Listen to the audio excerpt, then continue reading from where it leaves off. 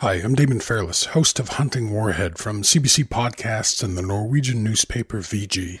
Hunting Warhead follows a global team of police and journalists as they attempt to dismantle a massive network of predators on the dark web. Winner of the grand prize for best investigative reporting at the New York festivals and recommended by The Guardian, Vulture, and the Globe and Mail, you can find Hunting Warhead on CBC Listen or wherever you get your podcasts. This is a CBC podcast. Hi, Dr. Brian Goldman here. Today, we're bringing you an encore of an episode that aired in April. It's about how to breathe better. It's great information for anyone, but especially if you're feeling a little anxious about Omicron or anything else at this time of year. Hi, I'm Dr. Brian Goldman. Welcome to The Dose. Take a breath. I'll wait. In fact, I'll do it too.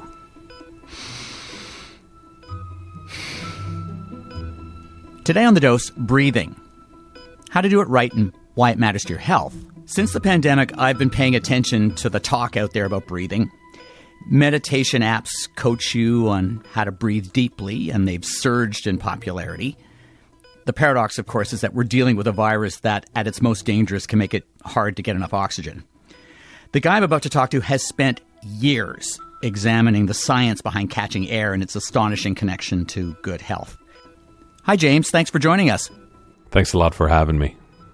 Do you want to take a breath before we get started? I've been taking a breath, since right at the beginning when you started talking. I've been holding my breath, actually. A lot of benefits to that Holding as well. It. Oh, yeah. Well, holding your breath isn't a good, well, it is a good idea, I guess, if you're free diving, right? Or if you're trying to take control of your stress, get those CO2 levels up and calm your mind. It's a great strategy for that. My name is James Nestor. I'm a science journalist and author of the book called Breath, The New Science of a Lost Art. You write that humans are the worst breathers in the animal kingdom. How so? All you need to do, if you don't believe me, is just look around. Look at 10% of the population with asthma, 15% with chronic sinusitis. How many people snore, have sleep apnea? About half the population. So this was something that was really hard for me to get my head around when I first heard it. But I spoke to many biological anthropologists, some pulmonologists, and they showed me that this is exactly the case. Our faces and our mouths have changed significantly over the last few hundred years, so much so that it's difficult for most of us just to get a free and easy breath of air. And you're saying that a whole bunch of the diseases that you listed come from having misshapen mouths from bad breathing? Those maladies can be exacerbated and in some cases caused by having this mouth that's too small for our face. If you're looking at snoring and sleep apnea, chronic obstruction of the nasal sinuses, those things are all tied to what Harvard anthropologist Daniel Lieberman calls dysevolution. This concept that evolution, at least for the human species, is not working in a straight line forward of progress. We've taken a strong left turn and are actually developing characteristics that are very injurious to our long-term health. So, James, how much does all of this connect to our nasty habit of mouth breathing? It connects directly to it. So, the changes in our face, the changes in our mouth, that isn't entirely the cause of this chronic mouth breathing. Pollution plays a large part. Mold, dust, allergies also plays a part. But it's this perfect storm of all of these various things in our modern environment that have made us, so many of us, habitual mouth breathers. So tell us how that happens in our lives if animals do it right. And I think in your book says animals do it right. So why do we do it wrong? Sure. Well, check out a cheetah running at 50 miles per hour, stalking prey, breathing through its nose. Check out a racehorse when it's running, breathing through its nose. 5,400 different mammals habitually breathe through their nose. Dogs breathe through their mouth sometimes to offload heat, to thermoregulate. But humans as a species, about 25 to 50% of us are habitual mouth breathers. And when we go to sleep, something like around 60% of us breathe through our mouths. So when you breathe through your mouth, you're exposing your lungs to everything in the environment. And if you live in a city like I do, that means dust, pollution, and a whole bunch of other stuff you don't want directly into your lungs. Our noses are our first line of defense, and so few of us tend to use them today. So the first rule is we should be breathing in and out of our nose as much as possible. But you've said in the book that this mouth breathing begins for most of us at or near birth. It's chewing. So if you look at the past 300 years with the advent of industrialized food, look at what all this food has in common. A lot of it is nutritionally deficient, okay? That's one thing. And the other thing is it's all soft. Canned stuff, bottled stuff, cooked stuff, baked stuff, it's all soft. So our ancestors chewed for about 3 to 4 hours a day, every day. And because they chewed that much, they were able to develop these very wide, powerful jaws, right? All of our ancestors, hunter-gatherers, had straight teeth.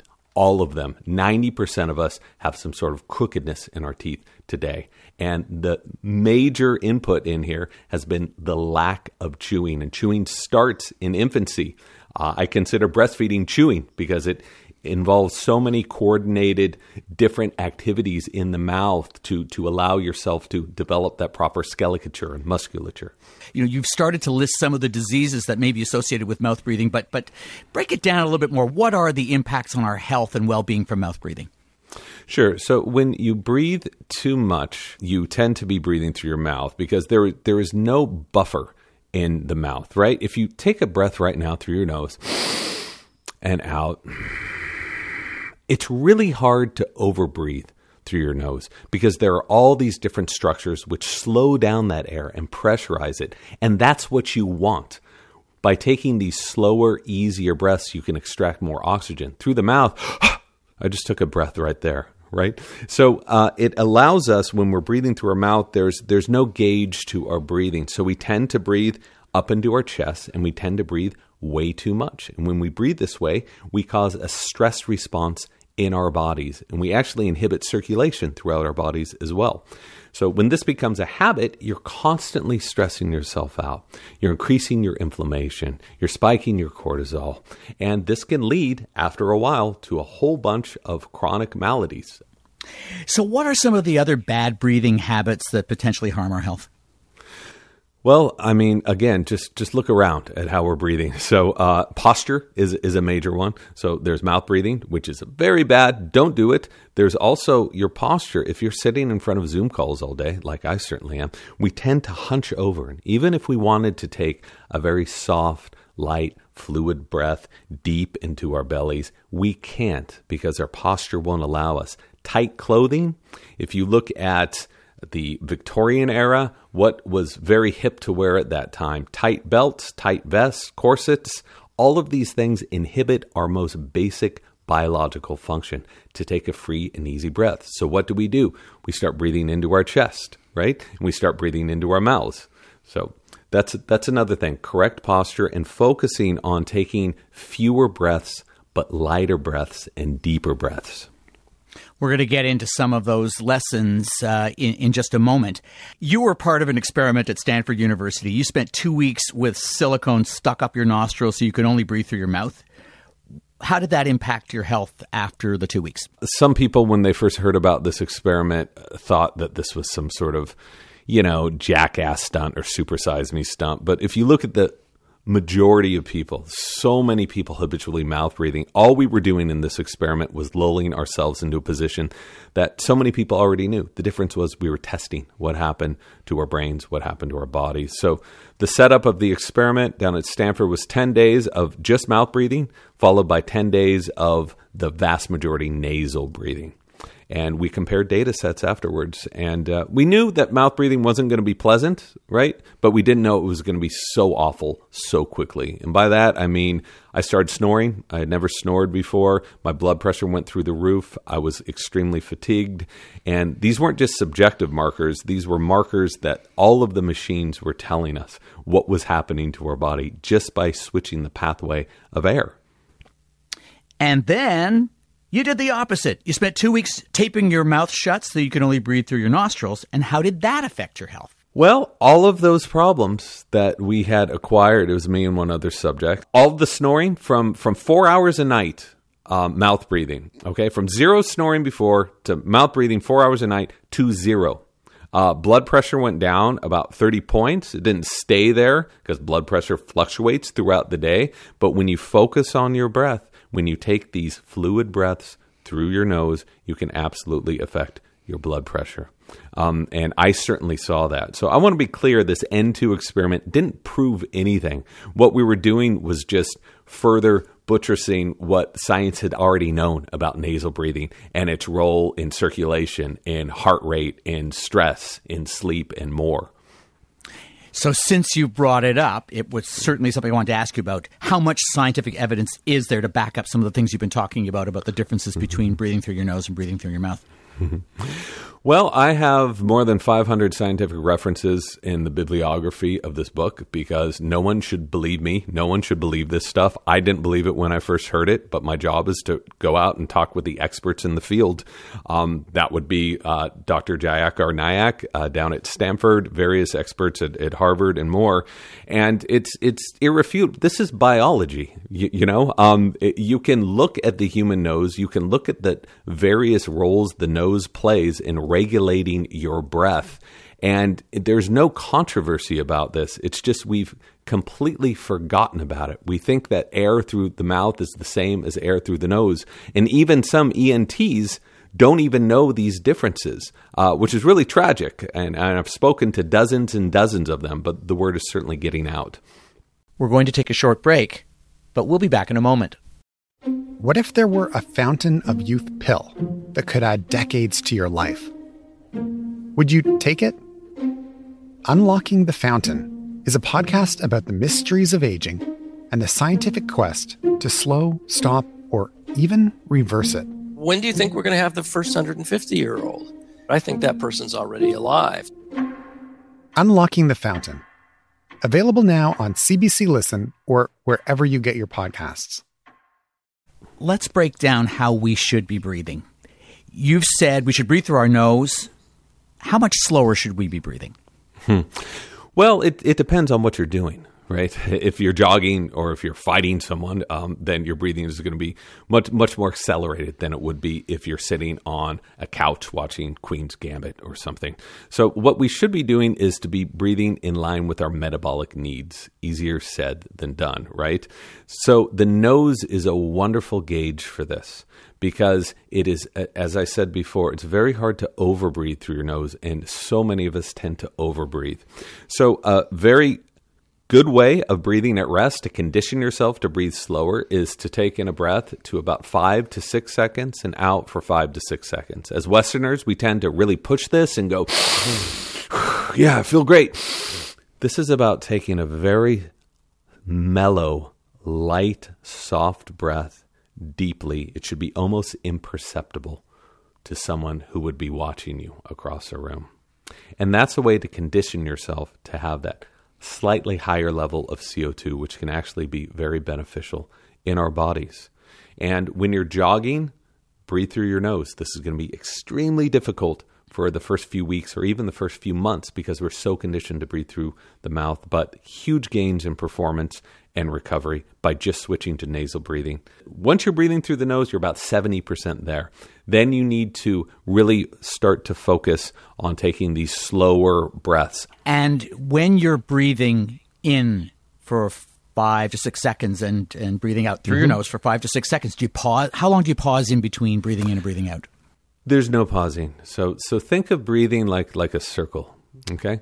A lot of us are used to yoga breathing. We go to a yoga class and you breathe in or you hold your breath. This coherent breathing is what that's the scientific term for it, or resonant breathing, it's also been called, is breathing in a circle. So 5 to 6 seconds in, 5 to 6 seconds out. Don't push it. Acclimate your body to breathing this way. What you're doing when you're breathing this way is you're allowing your body to work in a state of efficiency. And when it works in a state of efficiency, all of the systems are very happy. So now we kind of played with a breathing lesson at the top, but I want you now to walk me through a lesson in how to breathe. Well, I think that the first thing people need to do is, and it doesn't matter if you're an ultra marathoner or you're an asthmatic, everyone can benefit from sharing in this foundation of healthy breathing. And the very first step, it's very boring. The first step is just awareness. Notice how terrible your breathing is throughout the day. If you're like me and I was gauging my breathing every minute of every day, it was a disaster. Every time I jumped on email, when I would get stressed out, my breathing would just completely fall apart. So it starts with awareness. The next thing is, you already know this one, breathe through your nose. Okay. If it's hard to breathe through your nose, then you need to fix your nose in some capacity. Nyack down at Stanford told me, if a sink is clogged in your house, you find a way of clearing it as soon as possible. The nose needs to be considered in the same way. Some people need surgery. Some people just need to use their noses more. So use it or lose it. The next step here is to breathe slowly. Okay. This doesn't mean to struggle to breathe. This means to take fewer breaths, but deeper breaths. By allowing yourself to take these deeper breaths, you will get more oxygen. So you will be using that air more efficiently. If you think about taking a bunch of very fast breaths, you're just breathing into the top of your lungs. And so much of that is in dead space that can't participate in gas exchange. With this slower breath, 6 seconds in, 6 seconds out, you use about 85% of the air. That's the amount that participates in gas exchange. With shorter breaths, you use about 50%. And if you breathe into for 6 seconds and breathe out for 6 seconds, in and out through your nose, if my math is correct, that's 5 breaths in 60 seconds. 5 breaths in a minute, that's far lower than what I was taught was a normal breathing rate in school. This is not, okay, I need to make something very clear. This is an exercise to acclimate yourself to slower breathing. There's no way somebody 24 hours a day is going to be able to take these 5 to 6 breaths a minute. This is an exercise. You can do this for 5 minutes a day, for 10 minutes a day, okay? And this allows you to tolerate a slight increase of CO2 because it's CO2 that triggers the need to breathe, okay? It's not oxygen. It's rising levels of CO2. And a lot of people are super sensitized to CO2. So by allowing yourself to breathe slowly, you will then be able to more easily develop a habit of breathing more slowly, more fluidly. So a healthy respiratory rate is probably... what's considered normal now is what, 12 to 18, up to 20. What was considered normal 40 years ago, and I know this from my father-in-law, who's a pulmonologist, was 8 to 12. And it's not always an either or. When is it okay to use your mouth as part of this breathing thing? If you are an elite athlete and, it's the last couple seconds of a game and you need to really score a goal, you can breathe whatever way you want. There's a time and place for everything. If you're laughing, if you're sighing, breathe through your mouth. It's completely fine. I'm glad you brought this up. I'm talking about habitual breathing. Okay, so even if right now I'm breathing through my mouth, I'm talking to you. At the end of this, I won't be. So I'm talking about the 95% of the day and night. You want to be breathing through your nose. But this doesn't mean that you can't ever breathe through your mouth. Of course you can. If you have obstruction or if you're sick, breathe through your mouth. Completely fine. This is about habits. This is about habitual breathing. And if you're going to do it that way, I think one thing I read about in the book is 2 quick breaths through your nose and then kind of let out a sigh through your mouth. This is a great way of resetting your breathing. So I learned this from Dr. Andrew Huberman down at Stanford, who has this big initiative in breathing right now. And he calls this a physiological sigh, and it goes like this. So it's one breath on top of the other. This resets your breathing pattern and calms yourself down. And he has found that this is the quickest way of resetting your nervous system. If you're really angry, if you're really pumped up, one breath on top of the other and just let it out. You can exhale through your mouth. It's fine. You can exhale through your nose too. That's fine too. This is an exercise you're going to do 3 or 4 times. So whenever you feel that tension building up, just... That's all it takes. I feel better already. Okay, so many questions. During the pandemic, I wear a mask constantly in the emergency department, and sometimes I feel short of breath. So am I suffering from low oxygen, hypoxia, or am I just feeling anxious? It depends what the oxygen level is in the room, right? So it depends what the CO2 level is in the room. So a lot of people have written, hundreds of people have written saying, there's no way I'm getting enough oxygen when I'm breathing through a mask. I'm outside, I'm not getting enough oxygen, I'm panicking. What they're responding to is a slight increase of CO2. I've seen about 5 to 6 studies showing there is no oxygen deficiency when you're breathing through a mask. And they were looking at surgical masks from these very heavy-duty masks with 5 different layers of cloth on them. And if anyone questions this, all you need to do is get a pulse oximeter. Okay, these things cost about $15 now, and you can place one on your finger, and you can breathe with your mask on for a few minutes, and you can look at your oxygen levels. And I've done this with various masks, and my oxygen levels have not changed. Is there any way that we can change our breathing while wearing a mask that might make us feel more comfortable? Absolutely. You can breathe through your nose. A lot of people think that they are protecting themselves by wearing a mask, and they default to mouth breathing. That is not a good strategy. The mask is much more effective at stopping you from infecting someone else than from someone else infecting you through the mask. So I see this all the time.